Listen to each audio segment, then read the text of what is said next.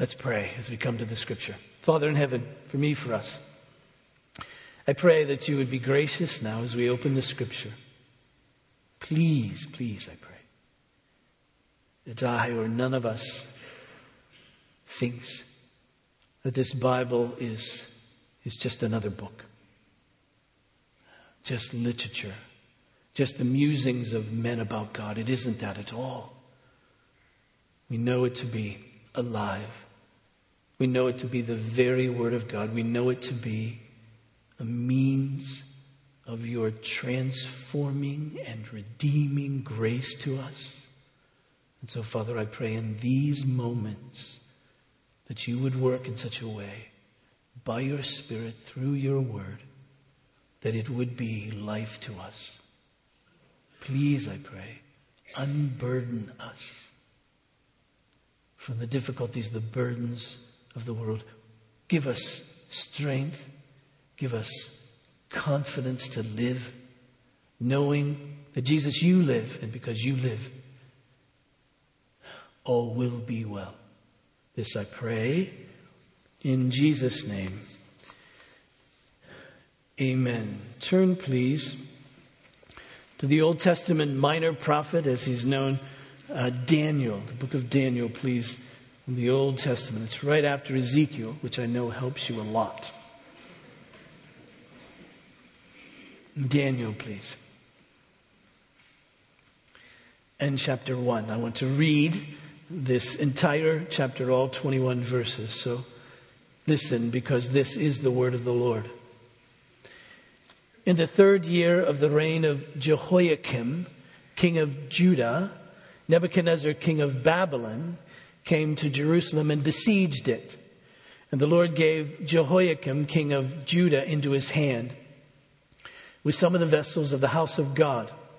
And he brought them to the land of Shinar, to the house of his God, and placed the vessels in the treasury of his God. Then the king commanded Ashpenaz, his chief eunuch, to bring some of the people of Israel, both of the royal family and of the nobility, youths without blemish, of good appearance and skillful in all wisdom, endowed with knowledge, understanding, learning, and competent to stand in the king's palace, and to teach them the literature and the language of the Chaldeans. The king assigned them a daily portion of the food that the king ate and of the wine that he drank. They were to be educated for 3 years, and at the end of that time they were to stand before the king. Among these were Daniel, Hananiah, Mishael, and Azariah of the tribe of Judah. And the chief of the eunuchs gave them names. Daniel he called Belshazzar, Hananiah he called Shadrach, Mishael he called Meshach, and Azariah he called Abednego. But Daniel resolved that he would not defile himself with the king's food or with the wine that he drank. Therefore he asked the chief of the eunuchs to allow him not to defile himself. And God gave Daniel favor and compassion in the sight of the chief of the eunuchs. And the chief of the eunuchs said to Daniel, I fear my lord the king, who assigned your food and your drink. For why should he see that you were in worse condition than the youths who are of your own age? So you would endanger my head with the king. Well, then Daniel said to the steward, whom the chief of the eunuchs had assigned over Daniel, Hananiah, Mishael, and Azariah, test your servants for 10 days. Let us be given vegetables to eat and water to drink. And then our appearance and the appearance of the youths who eat the king's food be observed by you. And deal with your servants according to what you see. So he listened to them in this matter and tested them for 10 days. At the end of 10 days, it was seen that they were better in appearance and fatter in flesh than all the youths who ate the king's food. So the steward took away their food and the wine they were to drink and gave them vegetables. As for these 4 youths, God gave them learning and skill in all literature and wisdom, and Daniel had understanding in all visions and dreams. At the end of the time, when the king had commanded that they should be brought in, the chief of the eunuchs brought them in before Nebuchadnezzar. And the king spoke with them, and among all of them none was found like Daniel, Hananiah, Mishael, and Azariah. Therefore they stood before the king, and in every matter of wisdom and understanding about which the king inquired of them, he found them 10 times better than all the magicians and enchanters that were in all his kingdom. And Daniel was there until the first year of King Cyrus. Now, as we take up this Old Testament prophetic book throughout this semester, here's the question, right? Here's the question. What is the message of Daniel to us? That's the question. What's the message of Daniel to us? Now, in answering that question, there are 2 perspectives that can be taken, each of which is commendable in its own way, each of which is helpful. The first is this. The first is the message of Daniel is to teach us how we're to live in the world in which we live. I say that because Daniel found himself to be in exile. He was a Hebrew from Jerusalem, Judah, and he found himself in Babylon, so he was in exile. He lived in a place where God, the God of Israel, was not acknowledged as God, right? And he lived in a place where there were forces that were trying to get him to compromise, to assimilate into the Babylonian life, into Babylonian culture, to lose all his Judean roots. I mean, that's what simply was the plan of Nebuchadnezzar in educating him and changing their names and having him eat the king's food and all of that. The purpose of that was these young men who were blue chippers in Jerusalem. They were the cream of the crop. They were the smartest and the brightest and the best, if you will. And so Nebuchadnezzar took them and he wanted to train them in the things of Babylon, to change them in such a way to convert them, if you will, to be Babylonians. And so they could even help lead in the midst of that particular country. And so we say, well, that makes sense to us. We understand ourselves in that same way to be exiles. I mean, remember when we read through 1 Peter over the spring and a bit last summer, that he called the church exiles. He said, that's true for you. You're in this place, but you're not to be of this place, in the same way that Daniel and his friends were in Babylon. But how is it they're going to be kept from becoming of Babylon? And so we see that. So we sort of have the same kind of life in a way that they did. Theirs might have been more dramatic. There might have been more upfront, but we get it. We understand the life that Daniel would live. And so we say that this is about Daniel and about his life. And so what we need to do is to study his life. How did he live in the midst of Babylon? What can we learn from him and his friends? I suppose if we wanted to make bracelets, they would say, what would Daniel do? Or if we wanted to make T-shirts that some of you probably had as children, may have given to your children from the old hymn, we need to dare to be a Daniel, right? Be like Daniel. That's what we want to be. And certainly we can learn things from Daniel. I mean, his courage, his wisdom, you see. You can see it with Daniel and his friends. I mean, it was Daniel who was wise enough to figure out a plan of attack, if you will, when he was brought into this situation of being educated and having his name changed and the food that he was to eat. And so he kind of picked his spots. He seemed to know what to do and seemed to work for him. Certainly we see that. We see the courage of Daniel as he threw open the window to pray when he wasn't supposed to pray, even though he knew the lions would await him. And so he had courage to do that. We see the courage of his friends who were willing to go to that furnace that was so hot rather than bow down to the idol that Nebuchadnezzar had placed before them. So we see that wisdom and courage and devotion to meditate on the Word of God and to pray. We see that in their lives. And that's the question, isn't it? How is it that we involve in the world in which we live? No doubt there were some in Daniel's day who would be exiled. That began in 605 BC. And Nebuchadnezzar would go back a couple of other times with his armies in 587 and 586 BC and move as many people as were prudent back into Babylon and all of that in this exile. And so the question for those who would live there is, what do we do? How do we live? Well, certainly some would say we need to resist this Babylonian culture completely, not involve ourselves at all. I mean, as the psalmist said, how is it that we can sing the song of the Lord in a foreign land? We can't do that. We can't interact with it at all. We need to be completely separate in all our ways.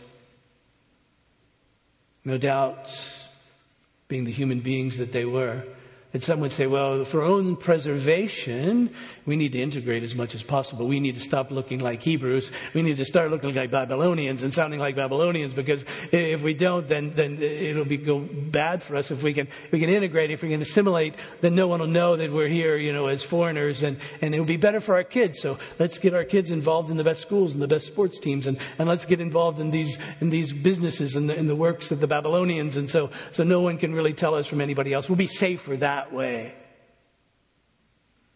During the time of exile, however, the prophet Jeremiah sent a letter to the exiles. I suspect when you get a letter from Jeremiah, you open it and you read it and you take it seriously. Not junk mail, but prophet mail. And so he writes this, Jeremiah 29, he says, "These are the words of the letter that Jeremiah the prophet sent from Jerusalem to the surviving elders of the exiles and to the priests and the prophets and all the people whom Nebuchadnezzar had taken into exile from Jerusalem to Babylon." So we get to whom this letter was intended. We don't know exactly, I don't at least, how it coincided with this first chapter of Daniel, but this was the spirit of what God wanted from his people. Verse 4 says, "Thus says the Lord of hosts, the God of Israel, to all the exiles whom I have sent into exile from Jerusalem to Babylon. Build houses and live in them, plant gardens and eat their produce. Take wives and have sons and daughters. Take wives for your son and give your daughters in marriage, that they may bear sons and daughters. Multiply there and do not decrease." Now, when God, through Jeremiah, is telling the people to give their children in marriage and all of that so they can have children, so they can multiply, so they won't decrease, he means us. He means don't give your children to the Babylonians to marry, but to other Hebrews, so that we are staying who we are, right? In the midst of all that. But he says to them, build houses, plant gardens, eat the produce of the gardens, and marry off your children and all of that, so there can be more children. Verse 7. "But seek the welfare of the city where I have sent you into exile, and pray to the Lord on its behalf for its welfare. For in its welfare you will find your welfare." And he says, all right, there's a certain amount of cooperation. There's a certain amount of integration. There's a certain amount in which you'll be in this place, and you'll be praying for it, that Babylon prospers. Because if it prospers, then you prosper. And you should do all that you can, perhaps, to help Babylon prosper in that way so that it goes well for you. Don't be antagonistic. Don't be obnoxious in the midst of this. Then verse 8, "For thus says the Lord of hosts, God of Israel, don't let your prophets and your diviners who are among you deceive you, and do not listen to the dreams they dream, for it's a lie, and they're prophesying to you in my name. I didn't send them, declares the Lord." And then Jeremiah goes on to say, and here's the reason for all this. A day is going to come when you've increased in this foreign land, when you're ready, I'm going to send you back. I'm going to send you back to Jerusalem. So understand, that's my plan. Now, when we think about Daniel, we wonder, at least I do a bit, about how it is that we're to really emulate him, if we are to emulate him. I mean, he was Daniel. I'm not Daniel. And I wonder, how is it that he knew that he could resist the food? See, that isn't necessarily where I would have started from. I think I would have started from the names. You see, when they changed the names, they really began to change, tried to anyway, the identity of these young men. Because you see, all of their names their Hebrew names had in them the name of God. Daniel ends in E-L, El, Elohim, God, you see. So every time he would hear his name, same is true of Hananiah, had the expression Ha in it for Jehovah or Yahweh. And they all had either an El or a Ha. in there. Excuse me. One time I saw guy in seminary sitting in the cafeteria, and he was choking, and I think people were going to let him die thinking he was just practicing his Hebrew. So it could be dangerous. So, but they have the name of God in their name. So every time Daniel and Hananiah and Azariah and Mishael heard their names, they heard God. Wouldn't that have been a wonderful thing in the midst of a foreign land to every time your name was called to think of God? But their names were all changed. And they were changed in such a way that now their Babylonian names had bits and pieces of the names of the gods of Babylon in them. So now when they were being called their names, they wouldn't think of the Hebrew God. They would think of the gods of Babylon. And that would be the reference. I want you to imagine, I don't know how many times your name is called in a particular day, but over time, over years of being called by that name, you're hearing the name of these other gods to forget your real identity. Names are very important. And I would think Daniel would say, don't call me that. But he didn't. And then I sort of think the education that they received, it was completely Babylonian. I mean, it had nothing to do with the Hebrew scriptures, no Hebrew way of thinking. It was all the literature, the culture, the wisdom, the ways of Babylon. That's what they were taught from beginning to end. In fact, they were to learn it not in Hebrew, but in Babylonian. So the language was, everything about them, you see, was changed. And I think I would have tried to put a stop to some of that. Now, why it was the food, we don't really know. But I don't think the application here is that we all should be vegetarians. At least I hope not. Right? And again, we know that Jesus said it's not what goes in a woman that defiles, it's what comes out, because there's defile in there already. And so that's the problem. It isn't. And Jesus said the food laws had their special way. So we don't know if it was the food that was so defiling to Daniel because the food laws were violated, the ancient food laws in Israel. Could have been, perhaps, but the problem is he said he wouldn't drink the wine. Wine was never forbidden in the food laws, except if you were going to be a Nazirite, and we have no reason to think they took the other Nazirite kinds of vows. And so we don't know why he wouldn't drink the king's wine if it was about the food laws. And could be that the meat, he was afraid, wasn't kosher. There were certain laws that spoke to the Israelites about how they were to drain the blood from the meat and all of that. And perhaps in Babylon they weren't as careful. And so perhaps he was concerned about that. Perhaps he was afraid that the meat that they would be given had been offered to idols and he didn't want to do that.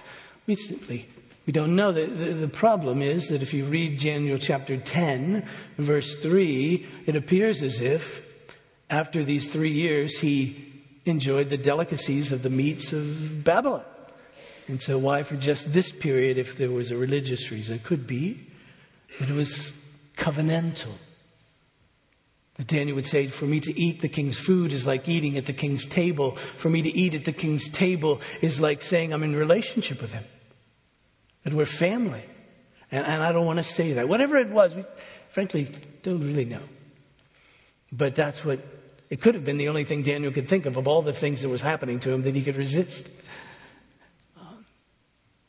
But he went then, of course, to the chief official, and he said, I don't want to be defiled by eating this food. The chief official said, hey, baby, don't talk to me about this because if you're not healthy and the king sees you, it's my head.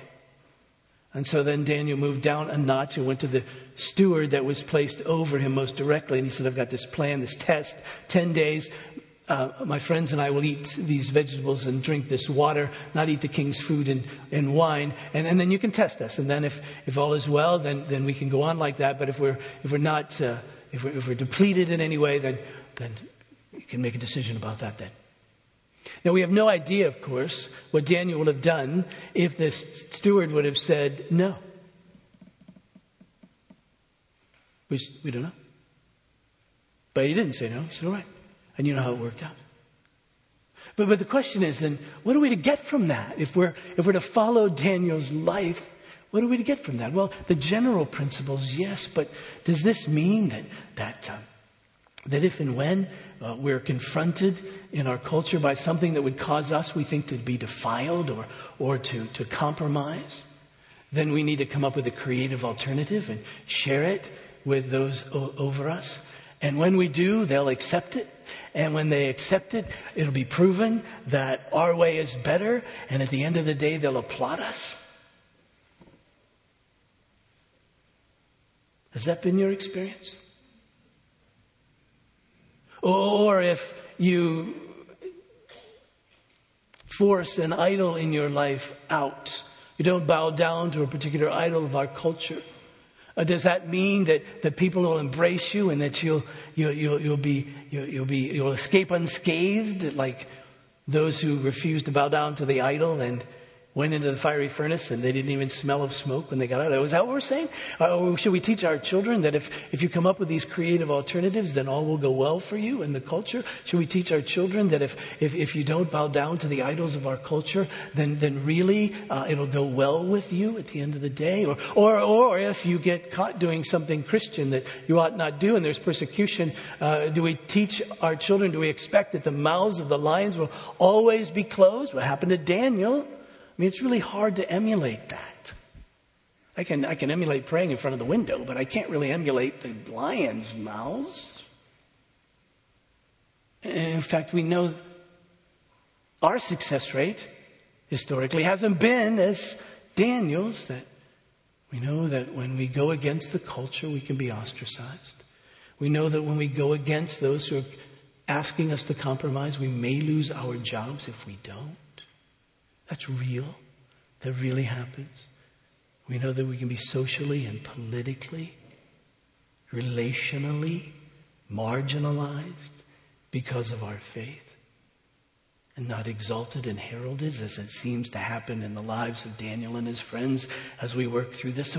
So what are we really to get from this? And that doesn't even mention the martyrs. The lions' mouths weren't always closed. Literally or figuratively.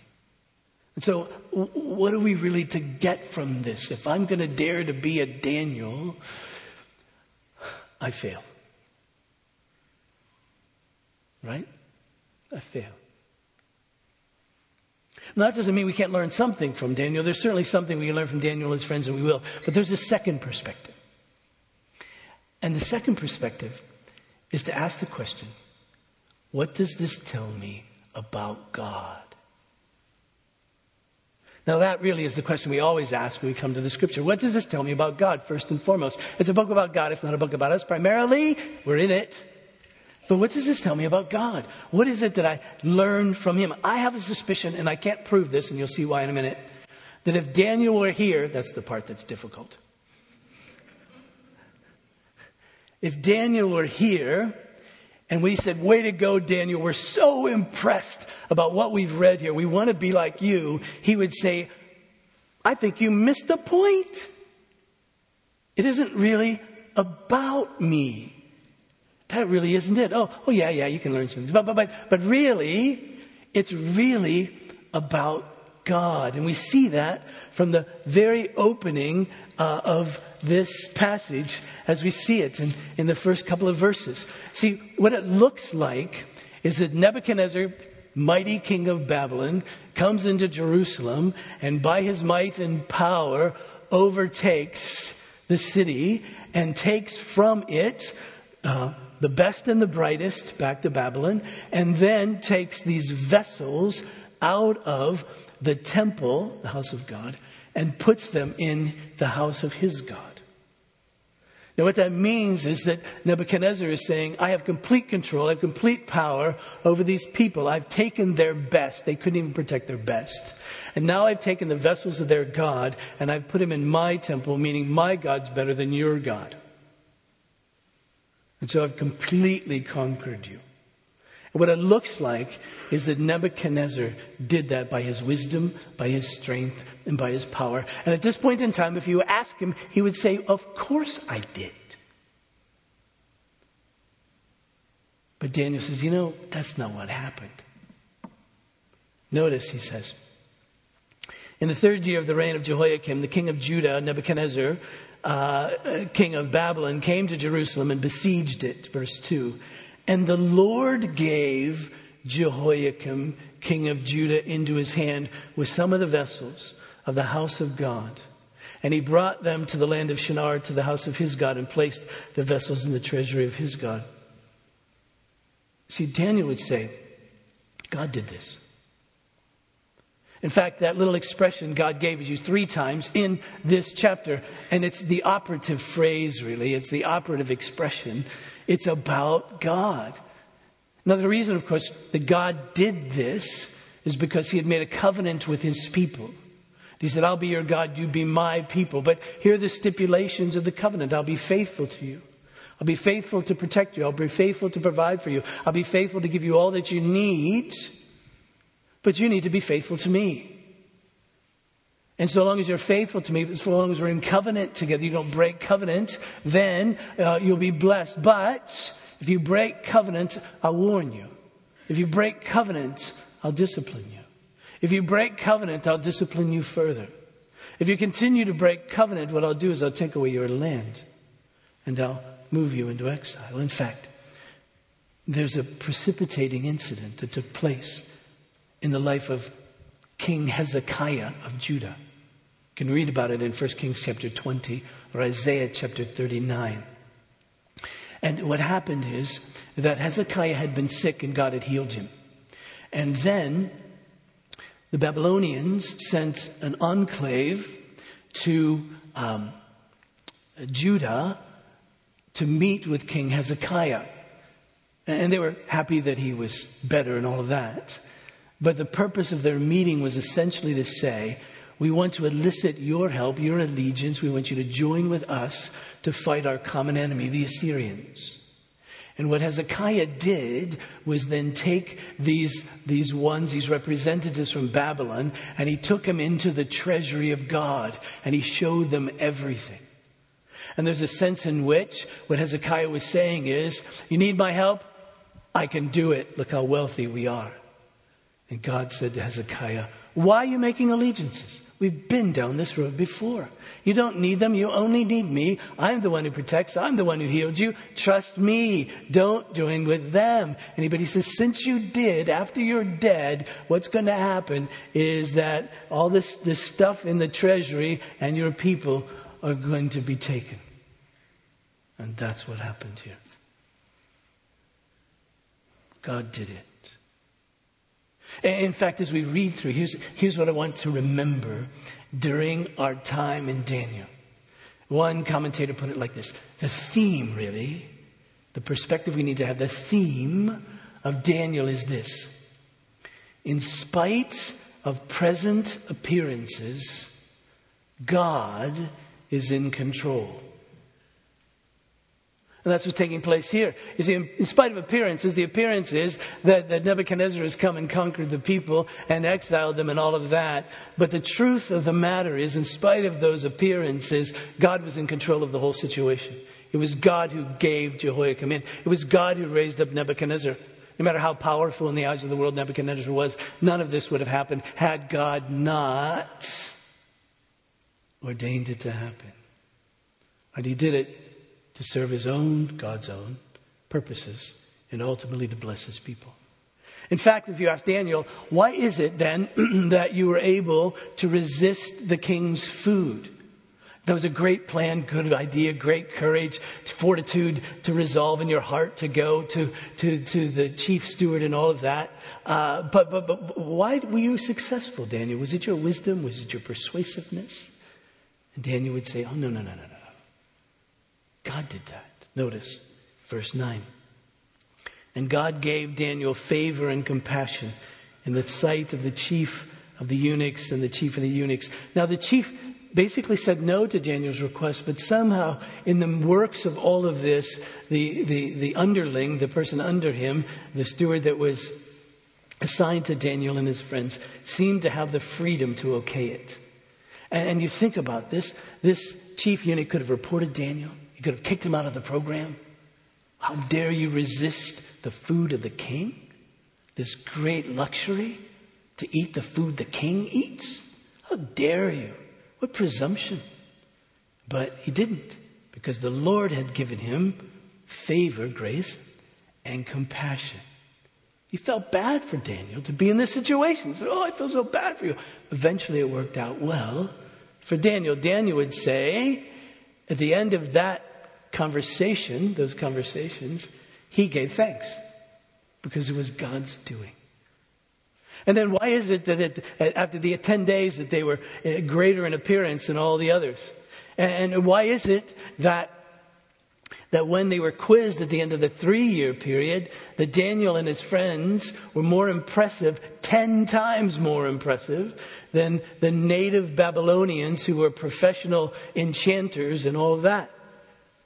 Well, surely it was because Daniel and his buddies were smart. They were the best of the bunch. But that would account for them being as good as, or maybe better. But 10 times better is Daniel's way of saying, this was God. You know, it's one thing for you to score better on a test than your other classmates. To score 10 times better, you either have to say, I cheated, I was lucky, or God did something, right? And so here's what happened. God did something in the midst of that situation. In spite of whatever it looked like, God was at work. Now here's the most important verse in all the book of Daniel. Verse 21. And Daniel was there until the first year of King Cyrus. Now, I know most of you haven't memorized that. I bet it's not even in the Navigator memory pack. But that's the most important verse in this whole book. The reason is this. Who's King Cyrus? Well, King Cyrus was a Persian. And King Cyrus conquered the Babylonians. I love inspired history. Conquered the Babylonians in 539 BC. Now think about this. Daniel and his buddies were exiled in 600-ish BC. So 539 BC, remember going the wrong way, 539 BC, 60 to 70 years later, Cyrus comes on the scene. Now, Cyrus had a different philosophy about what to do with the people he conquered than the Babylonians did. The Babylonians said, we'll destroy you by causing you to assimilate with us. And you'll lose all of your culture and all of your roots. You'll become us. Well, Cyrus was way more superstitious than that. And Cyrus says, I don't want to tick off your God. I don't want to make your God mad.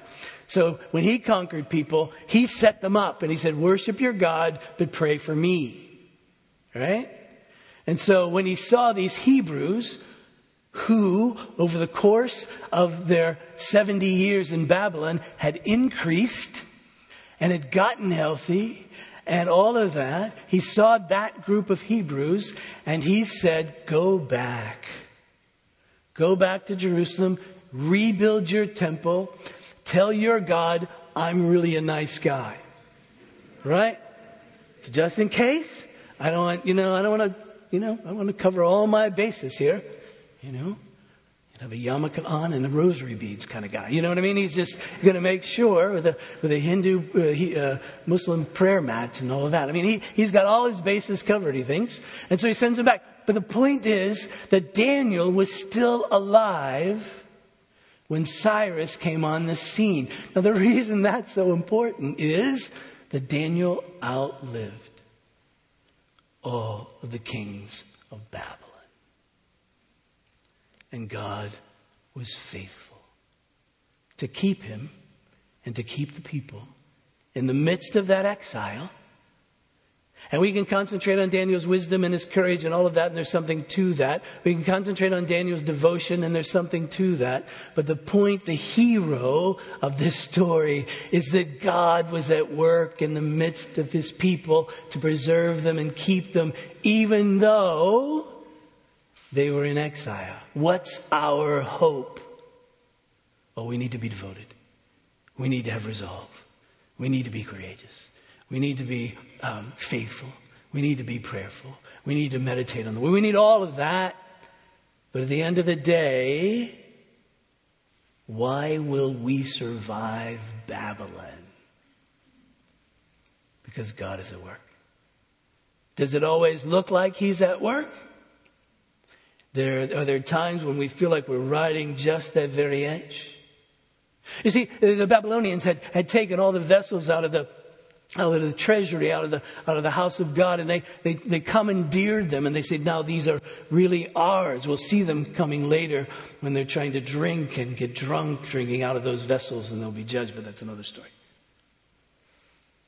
But the world in which we live has taken all the vessels. They've taken our Bible. And they've said, this isn't the Word of God. This is just literature. It's just the musings of human beings about God. It's interesting, but it's not authoritative. They've taken our Sabbaths and says, this isn't a day to gaze upon God. This is a day to spend on yourself. This is a day to exalt your own life and yourself. And we wonder why we're so exhausted. They've taken the institution of family and said, it isn't about a husband and wife, a mom and dad and the kids. We can define this however we want. They've taken our sexuality and said, this is really just about your own passions. Satisfy yourself. You're the measure of all things. Satisfy yourself. And they've missed the richness and the wonder of one man faithfully knowing a woman his whole life, and a woman knowing a man her whole life. And they've taken our humanity and they've said, you haven't been created in the image of God. You're just the phenomena of natural processes. There's nothing unique about you. And so live according to your own glory, your own image, not according to the glory of God. And we think, how can we survive in a world that has taken all that is ours and twisted it? How can we live in but not become of? And our hope is God. He's at work. He's in control of all of this. The ups and downs, the goods, the bads, the tragedies, the joys, all of that. God's in the midst of that.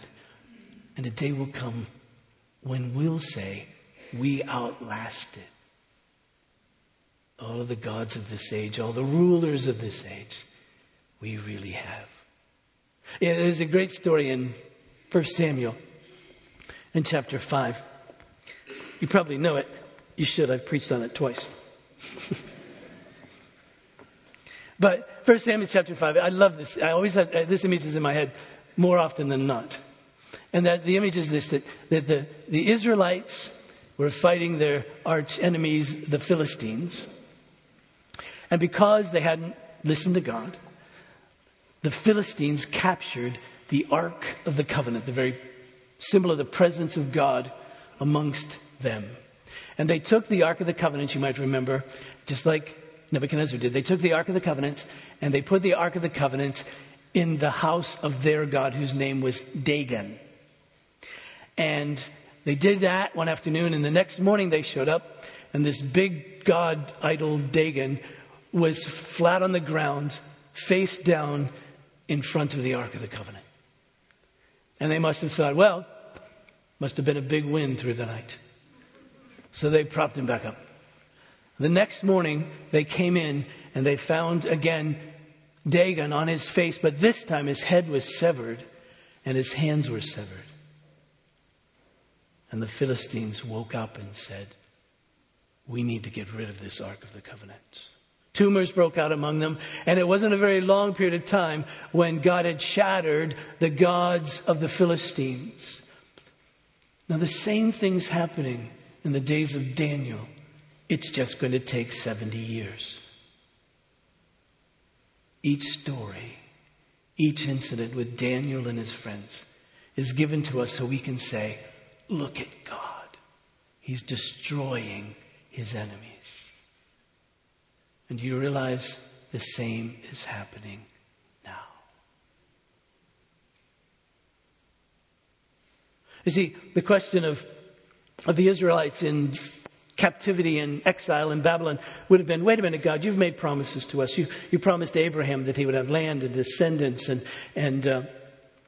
that as a nation we would be blessed, and we would be blessed so that we could be a blessing to the whole world. And you promised to Moses that a prophet like him would come and deliver. And you promised to David that there would be one always on his throne ruling and reigning. And a day would come when the eternal David would come and he would rule and reign over your people and over everything forever. And here we are now, God. We're in exile. How's all this going to work out? We said, just wait a while. I'm at work. You'll run into trouble. I'll deliver. At the end of the day, you'll still be here, and I'll send you back. And that'll happen. And then there was a day that the angel came to this woman, Mary, and he said to Mary, blessed are you. Now you're going to carry this child who's been promised. And he comes, you see. But then it seemed to turn bad because they killed him. And don't you know there were people wondering when Jesus was killed, now what? I thought you promised. In fact, remember those people on the road to Emmaus after Jesus really had resurrected, but they didn't know it. And they're walking back and they're being sad. And Jesus, rather incognitally, shows up. And he says, why are you so sad? And they said, who are you? Haven't you heard? Jesus of Nazareth was killed. Ended all of our hopes, all of our dreams, all that we thought would be true. Now, some of the women, they think that he's risen from the dead, but how would that be?